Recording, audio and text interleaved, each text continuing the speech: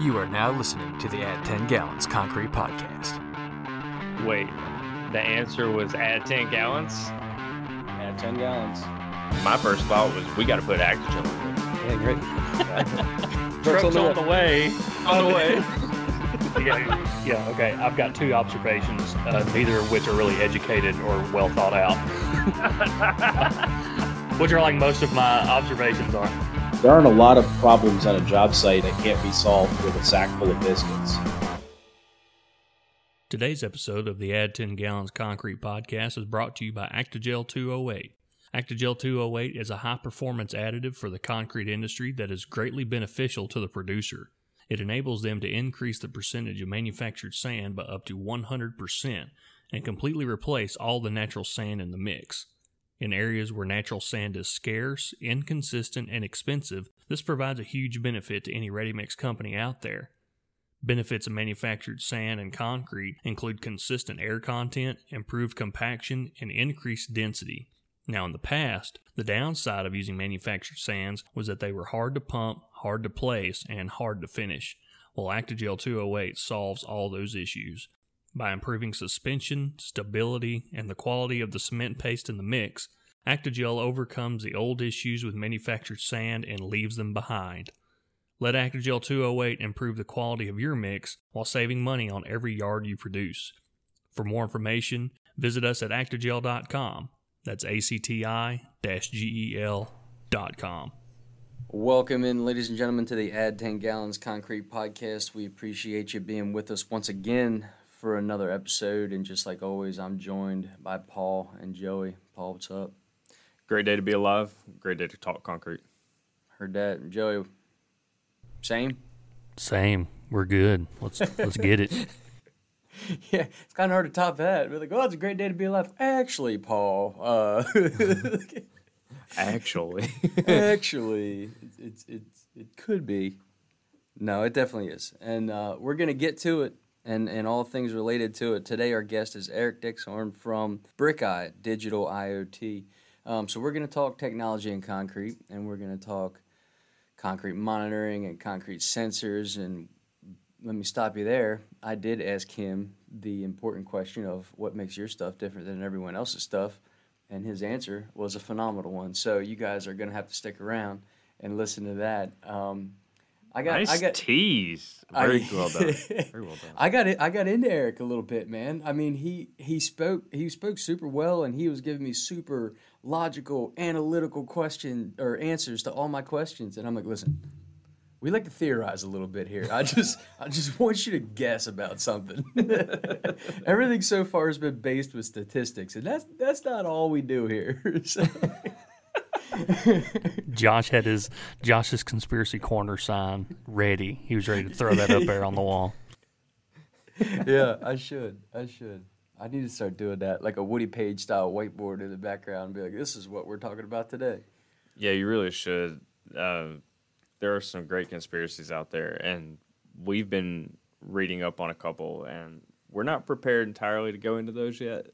So we're gonna hold back. But there's a really good one brewing about the lumber industry and what's going on over there as they try to attack the concrete industry over carbon emissions. And so we're going to bring that to you in a future episode with a little bit more in-depth research and some sources. Maybe have some special guests.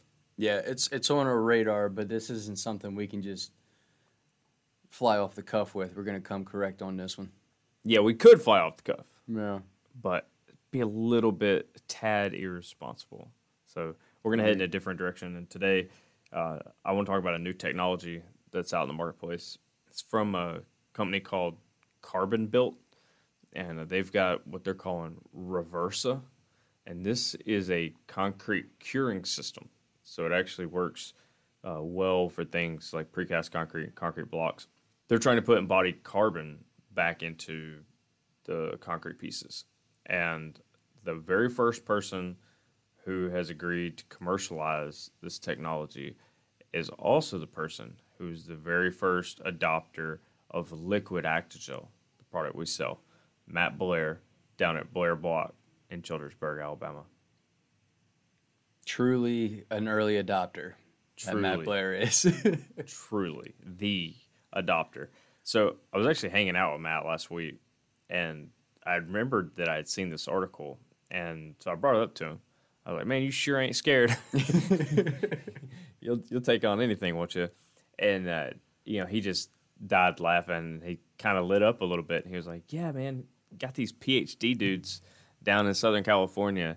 He goes, and they think they come up with this special thing. He goes, "I saw it." He goes, "Man, I think it's real."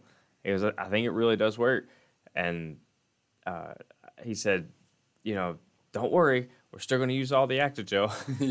I was like, man, I really wasn't worried. He said that he really did take out like 80% of the cement in his concrete blocks, and the strengths are even higher than they were before. Densities are fine. Everything's fine. Man. And, Whoa. I mean, 80% of the cement came out. And he said he thinks it probably could be 100% if you had the right other materials. But, I mean, he's constantly using waste and garbage, anything he can find to throw in a block. So he said if you had like a more conventional mix, I mean, it's possible they could be telling the truth. It could be like 100%. But he took out 80% of his cement using Carbon Built's new system here. So you'll have to expand on what that is. So is it a liquid? So what are we looking at here? If you're replacing 80% of your cement, like what are you adding to that block to make up that volume? Are you adding sand, or what's this carbon stuff here? Yeah, so they're saying they're going to use CO2 emissions that are being derived from locally sourced forestry waste, and it's then being, well, I'm assuming liquefied, and they put in this special curing chamber, and they're injecting it into like the steam cure for those blocks, and all of that carbon is going into the block and mineralizing. And so you're creating that calcium hydroxide reaction inside of concrete block. And so you're getting that cement hydration reaction. You're getting the things you need in there to give you the strength. What surprises me, though, is that there's still enough paste to make paste aggregate bond so that these bricks can be made. But at the end of the day, I mean, water might be enough to do some of that, because people make mud bricks all the time. Yeah. So it could be that our thought of you had to have enough cement paste could be wrong in how we're thinking about making these blocks. But the cement was always needed for the strength of the block. So these guys have come along and said, well, now you don't need the cement for the strength. You just need to be able to make the block, and we'll get you the strength. So the Actigels help holding that block up high, and this new stuff from Carbon Built is giving it the strength. Is this added this is added in the batching sequence? No, it's in the curing. Curing sequence. It's in the kiln. They're building a new special kiln. So that's why he's not using it yet. He's signed the paperwork. He said it took a long time to negotiate the deal. But now that they put pen to paper, it's going to take 6 months minimum to get the new kiln built, get everything put in, get the CO2 sourced. They're not going to be starting until 2023 actually making these blocks. Yeah. Well, Matt has some nice stuff down there as far as equipment goes and how they keep their plant. I mean, they got a pretty good operation, but there's plenty of old boys out there making block. They could use a new kiln anyway. So one that like seals properly, where the sprayers work right, and there's Seals it all, yeah. thermostat. What?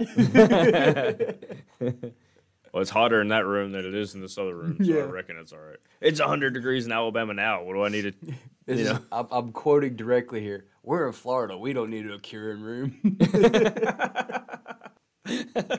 Heard that one. I was like, oh, well, I guess it is humid. That's pretty wild. I would be curious to see if they took 100% of the cement out and just see if Actigel stood that block up. I mean, because Actigel works, it doesn't have to have cement in anything. Actigel doesn't react with cement. I'd be interested in seeing all that. Yeah, Matt told me that when we were hanging out or whatever, and he said, you should get in contact with these guys. He goes, I told them about y'all, that y'all could probably help them out getting that cement taken out even further.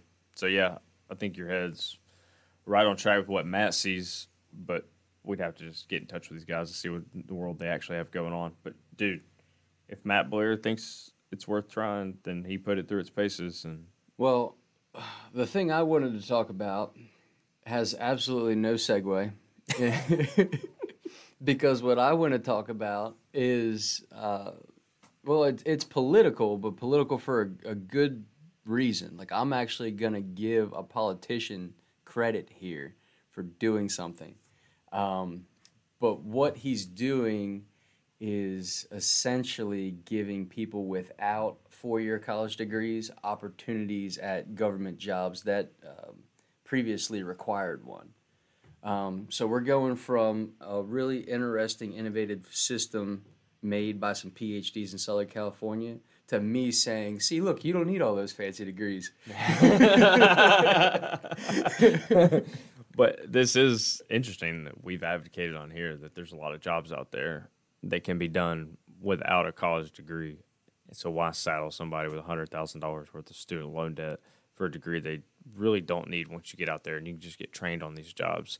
And now we have someone who's in a real position who heard our podcast apparently, and he's done exactly what we've asked. Yeah.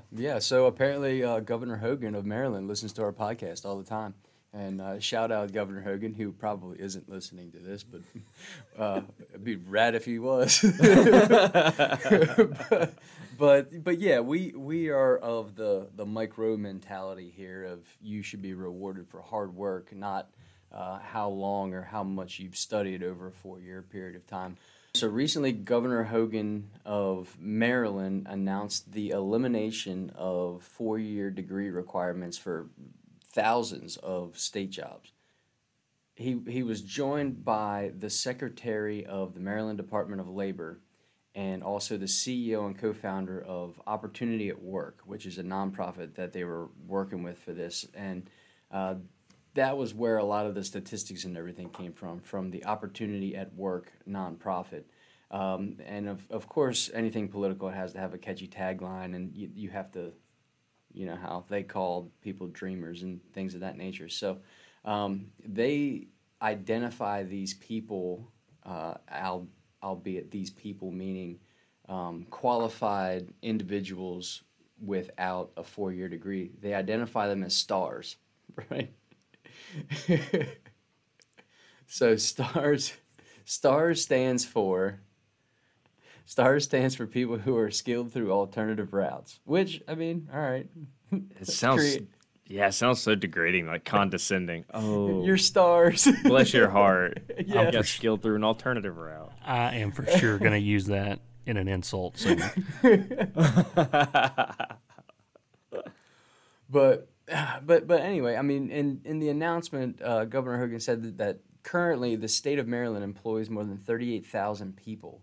And through this program, they've identified that more than half of those jobs can substitute relative experience, training, community college education, trade school education, things of that nature. So at least half of those 38,000 jobs shouldn't require your standard typical 4-year diploma. In order to qualify to be a star, I gotta find a way to say that without sounding condescending. Yeah, you're laughing. Oh yeah, as we're saying it. In order to qualify to be a star, you have to be 25 or older and currently active in the labor force. So, with that being said, there's probably a lot of people out there who could qualify or will also soon qualify that they're not even registering right now. But you need at least a high school diploma or equivalent and develop skills through alternative routes. On-the-job training is really what they're looking for, but even like military service, boot camps, apprenticeships, it all qualifies. So thousands of jobs. I think you said earlier it was like 30,000 jobs or something? 38,000, and that's just for the state of Maryland alone. And they said over half of those don't need your standard. So let's say 20,000. But even then, that's great. So the jobs did require a bachelor's degree minimum. Right. And now they're saying, you know what? No, It really doesn't. Somebody just needs to tell you what to do, and you can go do it. I think there's a lot of jobs out there in this workforce that are exactly like that. Yep. And people are using the bachelor's degree minimum as a way to weed out people who have drive and intention.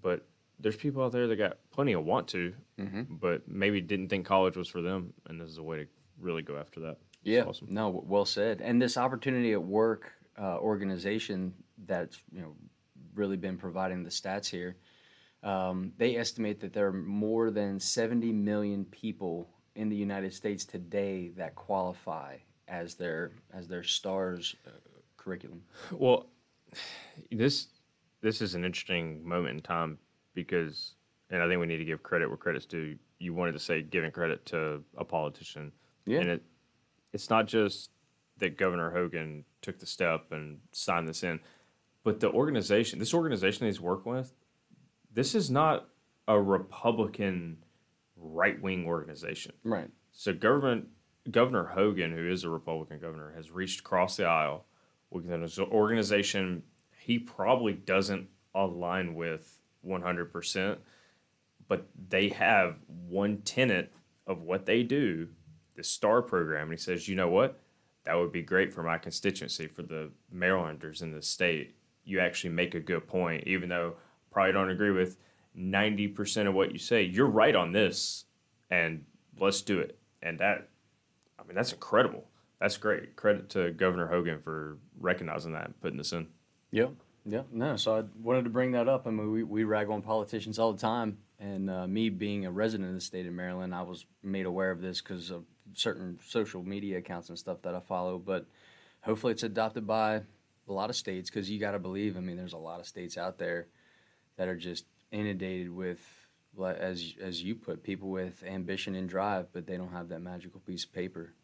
But that certainly doesn't mean that they can't do the job. I was trying to explain to someone last week in Alabama that the city of Baltimore taxes you when it rains. More it rains, more you get taxed. He just thought that was the most insane thing he ever heard. I was like, oh, yeah, no, it's crazy. And, so the next thing, I'm calling on Governor Hogan right now to override the Baltimore City rain tax. Oh, it's unconstitutional. He butts heads with Baltimore City all the time, just constantly. And every once in a while he'll get a win, but it's like pulling teeth, man, because that's oil and water. Given his opposition, he's done a pretty good job. Yeah, 10-4. All right, Joey, how are you going to follow that up, man? That was pretty good.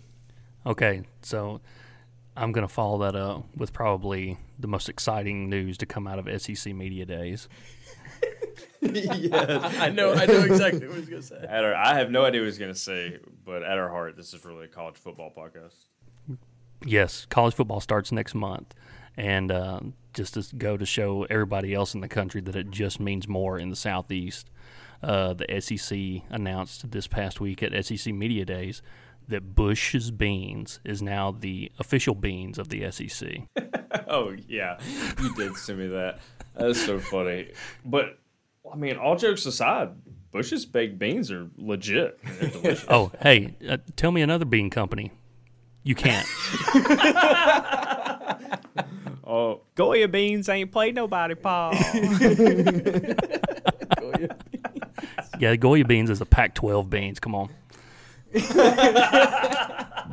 And just show you how just to let everybody know how insane we are down here in the SEC country. As soon as that was announced, like, I immediately just wanted to fight every other bean company in the country because I know they wasn't worth nothing. I'm very curious to know what it costs to become the official bean of the SEC. Okay, let's take a bet right now. How much do you think it costs to be the official bean? Over, under. I'm going to set the over, under annually on a, let's say, 5-year deal, annually $5 million a year to be the official bean. Got the over or the under on that, Josh? How many teams are in the SEC? 14. Well, going to be 16. Over. Yeah. Over. Yeah. Over on $5 million a year. Yeah. To be the bean. I bet. All right, Joey, what do you think? Yeah, I think I would go with the over too. And I honestly don't know does that take effect like immediately? I didn't get those details I would But assume so. hold on a second. TV rights were like $22 million a year is what the teams were getting. So how much was the league getting? Probably double that. Teams were getting that each, or Yeah. yeah. Yeah, each team, because it'd be $250,000 per team to have a bean. Actually, I don't know. Did the teams even get a cut with that? Man, there were so many questions here. I know. This is a Involved lot with to the official unpack bean. here. Yeah, a lot to unpack. We were not prepared. Well, that's it. I'm going to SEC Media Days next year. That way I can have all my questions answered and ready for the Add 10 Gallons Concrete podcast. How's that? It's like, oh yeah, I'd like to register for a media credential for this. They'd probably give me one. Yeah, we're official, boys. We gotta think. I got a media credential for World of Concrete, so what's the difference? Well, I don't know how much Bush is paid, but it's likely to pay off for him, because if I know anything about SEC football fans, they are loyal to a fault. So there's plenty of people down there that choose Coke over Pepsi because that little Coke bottle is sitting there next to Nick Saban on every single interview. And so now, I mean, not that they needed any help, because they're the only bean company that I know of, but now every SEC football fan is going to have Bush's beans at the tailgate. So good for them. Good for them. But when it comes to concrete technology, your new favorite company is Brick Eye Industrial, and Eric Dixhorn is going to come on here and tell you why. So now all the lawyer listeners of the Add 10 Gallons Concrete podcast are going to know what probes are going to be sticking into concrete. And that's going to be apparent to you after this episode. So without further ado, Eric Dixhorn with Brick Eye Digital. All right, with us today we have Eric Van Dixhorn from Brick Eye Industrial Technologies. I really appreciate you being on the show here. Why don't you give the listeners a little bit of background information about yourself, where you came from, how you got in the industry, and what led you to this position right here. Yeah, well, thanks for having me. It's great to be on. So my background is I attended the University of Wisconsin-Milwaukee and graduated with a degree in civil engineering, and then worked as a project manager for a heavy civil contractor in Wisconsin for about 8 years. So I worked on a lot of DOT projects, mainly bridge and road construction in the Milwaukee area. Then about 4 years ago, I received a call from a family friend that had a small startup that was growing very quickly. So the company was called Nitrocrete, and had developed this very unique technology that used liquid nitrogen for cooling ready-mix concrete. So we were the only ones doing it in this manner, and there was a ton of potential. So we jumped on that opportunity, and our family moved out to Colorado.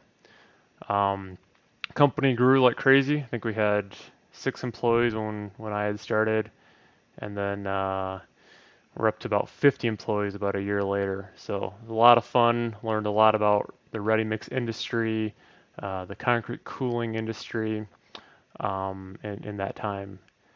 So unfortunately, with a lot of small startups that are growing quickly, the company ran into some financial issues, and I kind of saw where things were headed. So I decided to move on, and now I've been here with Brick Eye for just about 6-7 months. Oh, okay. So just recently transitioning into your role here with Brick Eye, relatively speaking.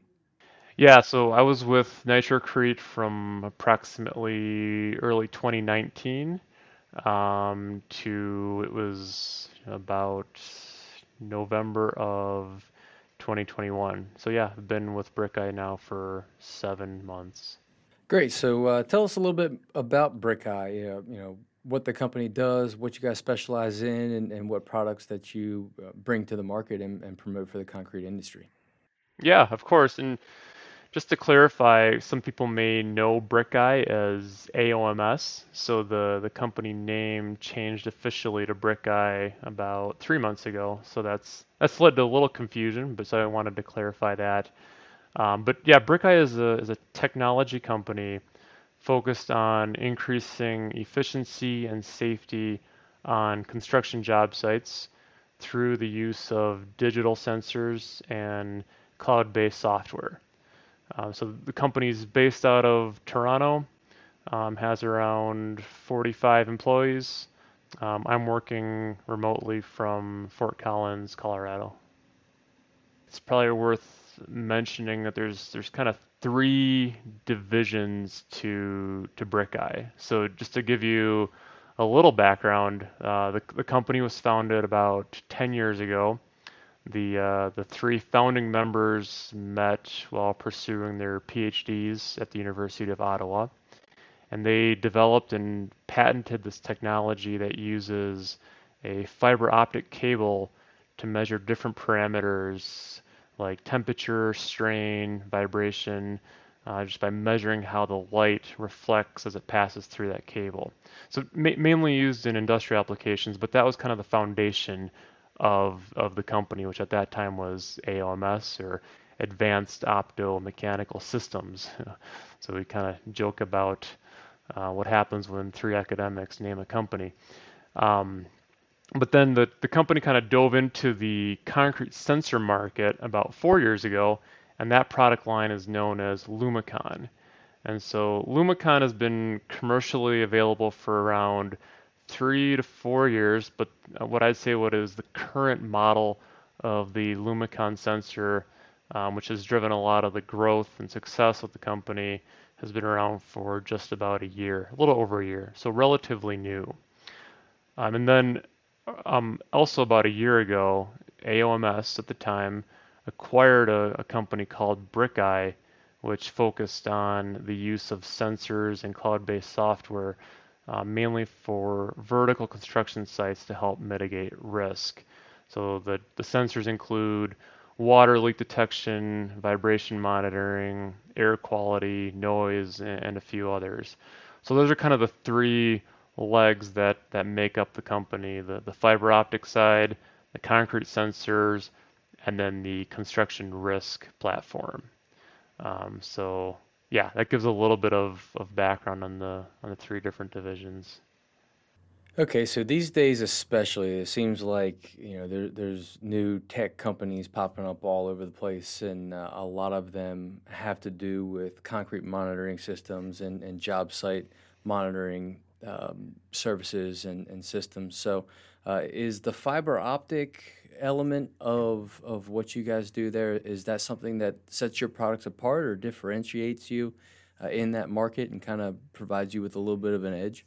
No, that's a great question. So the fiber optic sensors aren't necessarily used for the construction risk platform. So the fiber optic part of it is mainly used in industrial applications. So a couple examples include measuring temperature distribution underground in cases where a site needs thermal remediation. Or it's also been used in concrete pavements to measure strain and displacement at the joints. It can also be used for measuring corrosion on steel piping. So the sensor is applied to the steel pipe, and the irregularities in the surface of that pipe can cause the sensor to track some of the movement, and in that way can indicate if there's corrosion or not on the pipe. So those are kind of a little bit separate applications for the fiber optic. The BrickEye construction risk platform, as far as what sets us apart, I don't know that there's anything that is that unique about the hardware in a sense. What sets us apart, I think, is the way that we communicate and bring connectivity from the sensors to the users. So, anyone can purchase a carbon monoxide detector or a air quality monitor, but the fact that we're able to channel those alerts to the cloud and notify the user, I think that is what kind of sets us apart.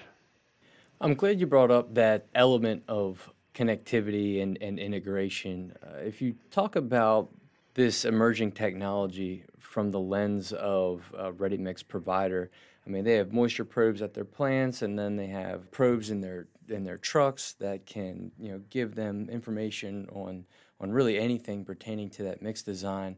And there's a ton of other different plugins that they can use to gain very useful data. But the problem is nowadays, at least so far, is that it doesn't really talk to each other. Like those systems don't talk to each other in a integrated way to where you can just use one device or one platform and kind of see everything, almost like how your cell phone has apps now.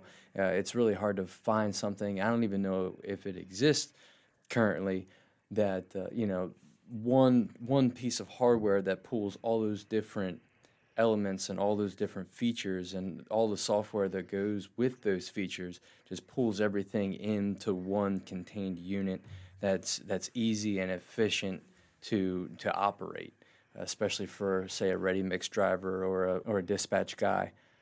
So what's being done on that front from you and really the entire tech industry? Is there something being done to kind of streamline all of the great benefits that are being presented? Absolutely, that's a great question, and I think it is a bit of a pain point for a lot of the users. So yeah, we have actively provided integrations with other cloud-based softwares so that the user doesn't need to open up all these different apps. They can have all the information at their fingertips in one app. And just to kind of expand on that a little bit, I think one of the things that we're working as a company is where possible, I'll call it removing the human element from the process. So, as an example, we have a water leak detection sensor that can notify the superintendent if there's a water leak at the site, and he can be alerted of that at any time, anywhere he's located. But the issue becomes, what if that superintendent is 2 hours away and can't do anything about it? So there could be a lot of water damage that can occur in that time. So the next step that we implemented was designing an automated shutoff valve that can then talk to the water sensor and turn off the water supply in the event that this water leak happens. So that's just kind of an example. It's our ongoing goal is to provide more automation and intelligence to these processes to essentially keep the human element out of the equation. So with these products that you promote, I see a big element of your promotional verbiage or literature is safety, and you really hone in on the safety aspect and being able to save money and time and litigation long term by being proactive about certain issues that are almost inevitable to pop up on a job site within the industry. So, with those long-term benefits, sometimes it's hard to justify the immediate cost or, the immediate cost demands. Mm-hmm. So with that, what's the adoption rate like? These superintendents, these companies, are they looking for a service right offhand? Do they see the end benefits, or is that something that you kind of have to promote and really help them see the benefits long term? I think it's just awareness to the contractor that this technology is out there and helping them understand why it may be needed. And I think that will catch up. I mean, just as an example, I think as construction projects keep getting more complex, so do the supply chains, logistics, schedules, everything a part of that. And the consequences of the insurance claims and the rework have also increased drastically. So one of the numbers that we use is that just an example for an average deductible for a water leak claim was around $25,000 5 years ago, and now it's $250,000. So I think contractors and developers, honestly, who maybe had been a little skeptical of adding technology, are now a little bit more prone to find options to kind of offset some of these risks. So that on top of, I mean, I think everyone is experiencing labor shortage. It's hard to find people. It's even harder to find good people. So that has really propelled companies to find ways to get the work done by removing the human from that equation. So I think you've seen a big increase in use of drones, digital mapping, collaborative cloud-based software, autonomous equipment, and sensors. So it's a field that I see will keep continuing to grow. All right, Eric, to this point, you've done a phenomenal job with giving me very well thought out strategic answers. But that's not what we're always about here on the Add 10 Gallons Concrete podcast. Sometimes, we like to take it off the rails a little bit. All right. No, not every answer needs to be justifiable. We don't ask you to state your sources or anything like that. I'm gonna ask you to speculate here. We talk a lot about the labor shortage, and I think we've talked about the labor shortage in every single episode we've had this year. It's a real concern. And we've also talked about emerging technologies taking away the human element, as you alluded to. So when we think of the labor shortage, we think about there not being enough blue-collar guys that wield a shovel like Thor's hammer, and a job site full of guys with dirty fluorescent orange T-shirts and jeans and boots, and we don't have enough of those guys. That's obvious for a lot of blue-collar jobs. With emerging technologies, you might be looking at a different demographic. Are we potentially seeing the backfill of the labor in the construction industry? Are we going to be backfilling that void with a different demographic of people? Maybe, your younger 20s to 30s with technological experience and background. I think it's going to be an ongoing challenge finding people to fill these roles. I noticed the difference, give or take in the 8 years that I worked with this general contractor. It just became increasingly difficult to find labor. And so I think just as the rules of economics are going to play out, it's going to be much of a supply and demand. I think the cost of labor is going to continue to increase. And I've had the opportunity to travel some, and it's been interesting to see how the economics play out. So I visited a ready-mix plant down in Mexico. So labor down there is cheaper, and on an average ready-mix plant, they had probably about 15 employees, and that included a number of laborers just using shovels and wheelbarrows to pick up aggregate that spilled over the side, clean up the site. Where in the U.S. you would have a couple guys and a skid steer providing the same type of work. And now, even more extreme, I also spent some time down in Australia with a previous company I worked for, and labor down there is even more expensive than the U.S. So it's kind of even more obvious that they put a large emphasis on using equipment and using robotics to perform a lot of the work that maybe people would. So I think the trend is going to continue to go that way.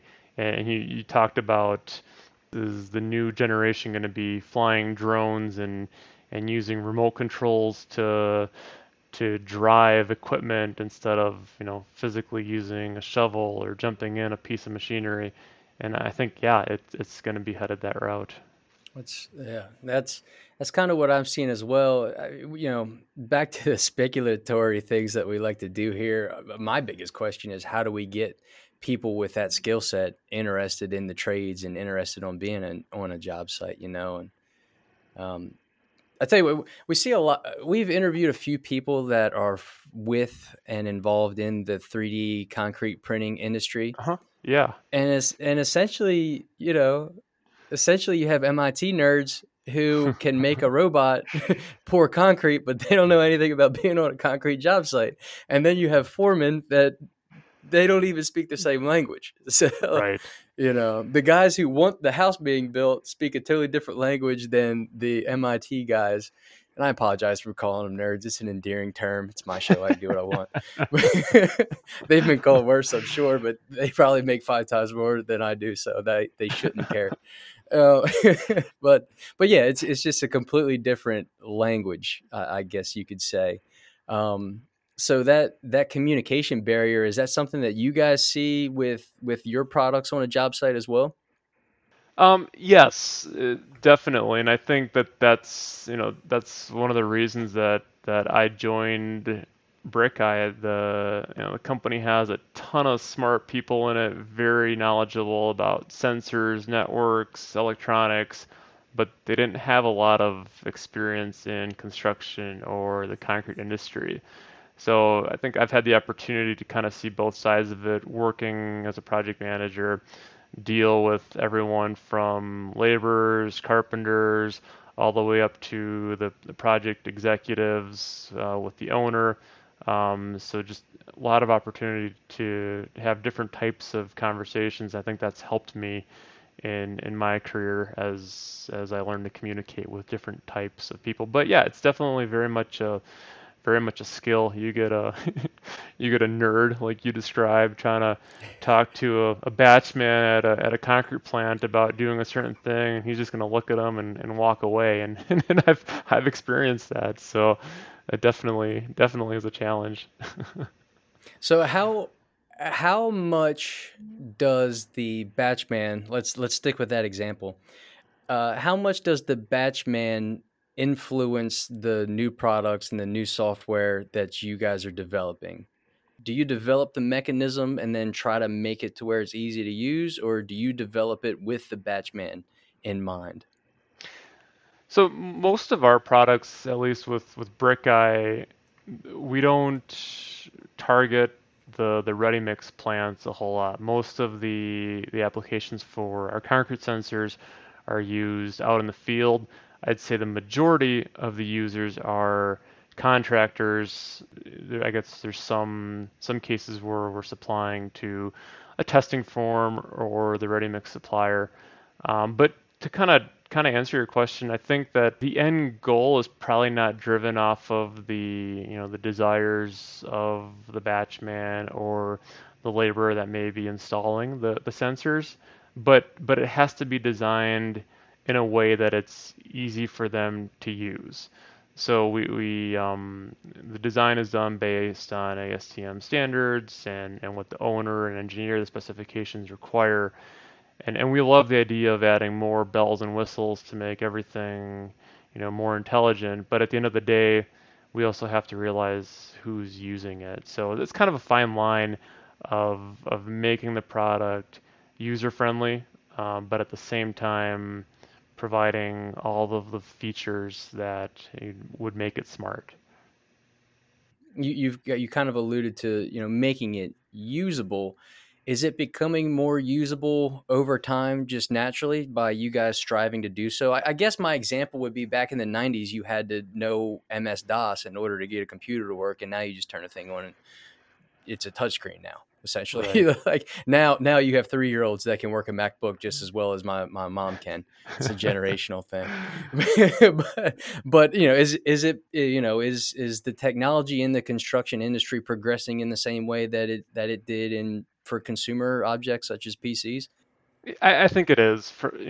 When I started in the industry, just as an example, the crews were filling out their timesheets with paper and then handing it over to the foreman. And that quickly evolved to being done on Microsoft Excel. And then the next step was an app on their phone. And I think most cases, even the laborers, batchmen, a lot of the workers on the site are very capable of using technology. And I think it's evolved and it's headed that way. And I think many of them have embraced it. So that's kind of, we keep those things in mind as we design our software and our equipment. Like, for example, our concrete sensors are very much dependent on using the app. So It's very user friendly. The app looks and feels and is similar to other apps that they may use for, let's say, an Uber or ordering food or whatever the case may be. It makes the user experience very easy. Well, with that being said, I mean, I'm going to ask you to theorize again. I don't know if you like doing this or not. I can't tell yet. But what can we look for in the future in this rapidly evolving industry where, I mean, in less than a decade, you've gone from a piece of paper to an app? What's on the horizon? Give us something. What's going to wow us in 5 years? Yeah, no, that's a good question. So our concrete sensors are generally used for one of two applications. One of them is for the use of maturity, so the user can see in real time what the strength or the estimated strength of that concrete is. So, in the past, without maturity, you don't know what the strength of that concrete is until you break a cylinder. So now with maturity, you have that ability. But, looking forward with enough data, the right algorithm and the right variables, you should be able to start to predict what the concrete strength will be, and it should be able to tell you when it's gonna meet that required strength. So kind of a silly example, but think about putting a steak on the grill. So in the kind of the conventional old days, you would just look at it. You might take a knife, slice it open. You might take a bite of it to make sure that it's cooked. So now we have temperature sensors that you can put in your steak, and it tells you, yep, it reached a certain temperature, it's ready to go. So that I kind of equate to maturity.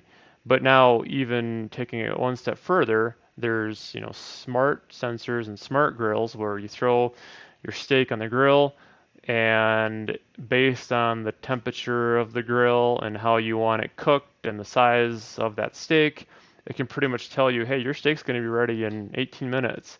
So you can walk away, do something else, come back, and it is done. So I kind of see the same type of advancement with maturity for the future. So you're using kind of predictive analytics to help the user be smarter. So that's one example. I think another aspect of it is what I mentioned earlier, just kind of removing the human element out of it. So I can give you a personal example from working on some of these bridge projects.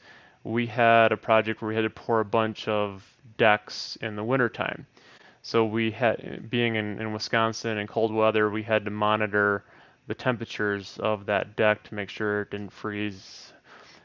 So that was accomplished by using a little high-low thermometer that was purchased at the hardware store, and it required a foreman to drive in, check the temperature, check to see if it was within the threshold that it was supposed to be, and if it was starting to get too cold, he'd have to turn on these ground heater hoses that we use, that we lay across the deck with blankets to heat that deck up. So if you think about that process, right, he's got to drive in, he's got to check the thermometer, he's got to decide if that ground heater needs to be turned on or not. Then he's got to come back, check it again, maybe turn it off. Where ideally you have a thermometer in that concrete that can tell you in real time, wherever he's located, what the temperature is. So we have that currently. But then the next step is having that thermometer, that sensor, talk to that ground heater so it can turn on automatically, and the foreman doesn't need to be driving back and forth. So that comes back to again, removing the human element with there is limited labor taking advantage of technology. So none of these concepts are necessarily overly complex. It's just connecting the dots with the information. Right, and then being able to record all that information too, right? I mean, that all of that Yep. data, I'm sure, is invaluable. What kind of initiative or what kind of directive, either from your company or your customers, do you have as far as capturing the emissions and CO2 side of things? Whether it be, if you can somehow record the amount of distance that foreman isn't driving compared to when he was, or the amount of emissions that the concrete is emitting. I mean, what part what part do you guys play in the recording and mitigation of overall CO2 emissions in the concrete industry, which is I would say the biggest topic of conversation now overall? Yeah, I agree that is the topic that is being discussed. I think most of the initiative revolves around ways of optimizing mix designs so you can reduce the amount of cement in the mix. I think a lot of companies are doing this. The idea being that with maturity, you can achieve your strengths at earlier days than you would otherwise using cylinders. So in many cases, if you're not using maturity, the contractor says, hey, I want to meet my strengths in 2 days, so I want a mix that can hit 3,000 psi in 2 days. So in many cases, that mix is over-designed. So that is definitely one element that we're pursuing, is just awareness of the use of maturity and its ability to help reduce those CO2 emissions. But yeah, you nailed it on the head. There's a lot of other areas as well, like with the heating example. So some of our construction risk sensors are used in mainly vertical construction applications, where they may be using propane heaters to either preheat the forming zone or post-heat that concrete once it's been placed. And in many cases, they just leave it turned on and they just don't shut it off. But yeah, being able to use intelligence on, okay, this deck is warm enough, we're not in any danger of getting too cold, let's turn that heater off. So that's definitely something we're looking at, is how to capture and quantify some of the emissions that are saved with by automating equipment to turn on and off when it's needed and not just leaving it on all the time. You talk about all the things that you guys can do as far as, quantifying and mitigating CO2 emissions and recording it, and the entire industry is really honed in on those issues. But the entire industry is also inundated with a lot of other technology companies out there that either do or claim to do a lot of the same things that BrickEye and Lumicon is claiming to do. And personal story, if you've been to the World of Concrete the last time or the last 2 times even, now they have an entire hall devoted to the technology side of concrete, whereas it used to be the smallest segment. And, it used to be equipment was the biggest room, and then technology was the smallest little corner. And now it's almost, the technology building is almost just as big as the equipment building. So with all that being said, it seems to be that the technology aspect of the concrete industry right now is really the Wild West. You have a lot of startups, and then you have a lot of new players entering the market at all times. So with that long-winded lead in to my direct question here is, what sets you guys apart? What can you say you guys do that would entice people to go with your software and your hardware over competitors? Yeah, absolutely. You bring up a very valid point. When I was at World of Concrete a few months ago, I think I counted 8 concrete sensor companies within about a 500-foot radius of our booth. So it's like, good grief, there are a lot of them out there. But so every system is a little bit different with how it's set up. I mean, some use Bluetooth, some use long-range radio frequencies, others use cell phone coverage. Some are these embeddable sensors, some are reusable. So there's kind of a variety of different types of architectures that all with essentially the same goal. So the way that our system is set up is that it consists of a sacrificial cable that connects to a reusable node. And what is unique about our system is that we're the only ones out there that use a relatively small and really affordable node that transmits that data directly to the cloud. So you plug the cable into the node and you can get updates directly to your phone, where most other systems out there would require some type of centralized hub or gateway that receive the data from the sensors and then transfer it up to the cloud. So in that way, our system is very much plug and play, and caters very well for ease of use. Another thing that sets us apart is we're the only ones that have a cable in which you can add multiple sensors on it. So if you think about a concrete element that needs to be monitored, in many cases, let's say it would require 3 sensors, one in the center, one on the outside, and one on the top. So for most cases, that would require them putting in 3 individual cables to monitor those locations. The advantage of our system with being able to put multiple sensors on the same cable, you can get away with one cable that just reduces the amount of installation and management of those wires. So that's another aspect that where we can differentiate ourselves compared to some of our competitors.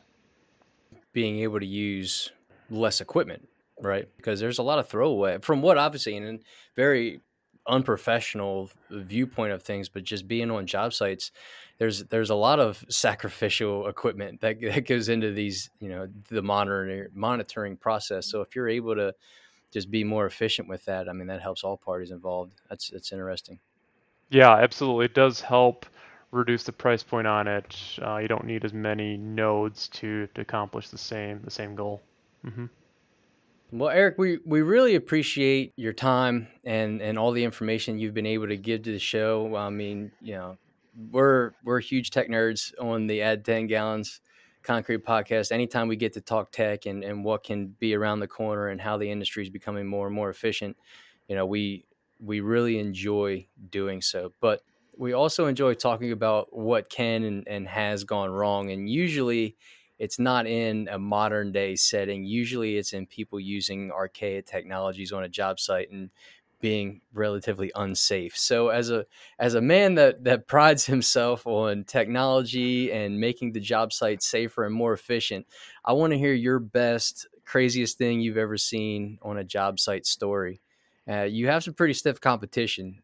So far, we've had guests that have been on a job site.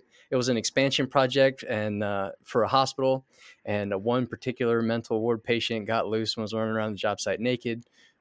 We've actually had a few stories that have involved nudity. That's not a prerequisite, by the way, but it seems to be where everyone kind of gravitates towards.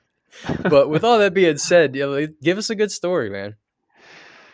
Yeah, so I have a couple, and I'll get through the first one. I guess you can tell me if I have time or not to dive into the second. But so the first one involved, we were doing a bridge replacement over a river, and this is in southeast Wisconsin.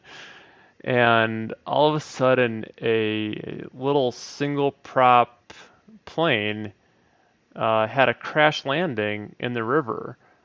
Just a couple hundred yards upstream of where the job site was. So the plane somehow managed to kind of float down the river and kind of park itself next to our job site. So we rushed over and check on the pilot. Thankfully he was totally okay, but he was kind of like distressed about how he was going to get his plane out of the river. And so he looked at us and saw that we had a 150-ton crane sitting right next to the bridge, and he's like, "Hey, can I use your crane to pull my plane out?" I'm kind of look at him. I'm like, "Well, it's not a bad idea, honestly." So I called up our safety department, and they had me write out a quick kind of letter that indemnified us in the event that anything went wrong. But sure enough, he rigged up his plane, and we hooked onto it and pulled this little plane out of the river with this 150-ton crane. So it's pretty funny. I don't think we even charged him anything for it, but he gave us like $100 or something. So that was the guy's beer money for the night. So yeah, that's pretty funny. You talk about being lucky and unlucky all at the same time. First, you got to crash land your plane, so you're at a loss there. But then all of a sudden, you find yourself next to a crane. Like, hey, you guys want to do me a solid and pull me out of here? Yeah, it worked out for him. Yeah, thankfully, he did not get hurt, and there was a crane right next to his plane. So Awesome. That's a good one. I'll give you credit. That's at least top 5 for us, and it did not involve Nudity. It did not involve nudity or substance abuse, and it's still in the top 5. So that is wholesome entertainment there. We appreciate it. What else you got? You got another one for me? Yeah, so the next one honestly doesn't even have a whole lot to do with construction. It's just kind of a funny, one of my most memorable experiences of working in the construction industry. And is it Joey he's a hunter, right? So I think he would have appreciated this story.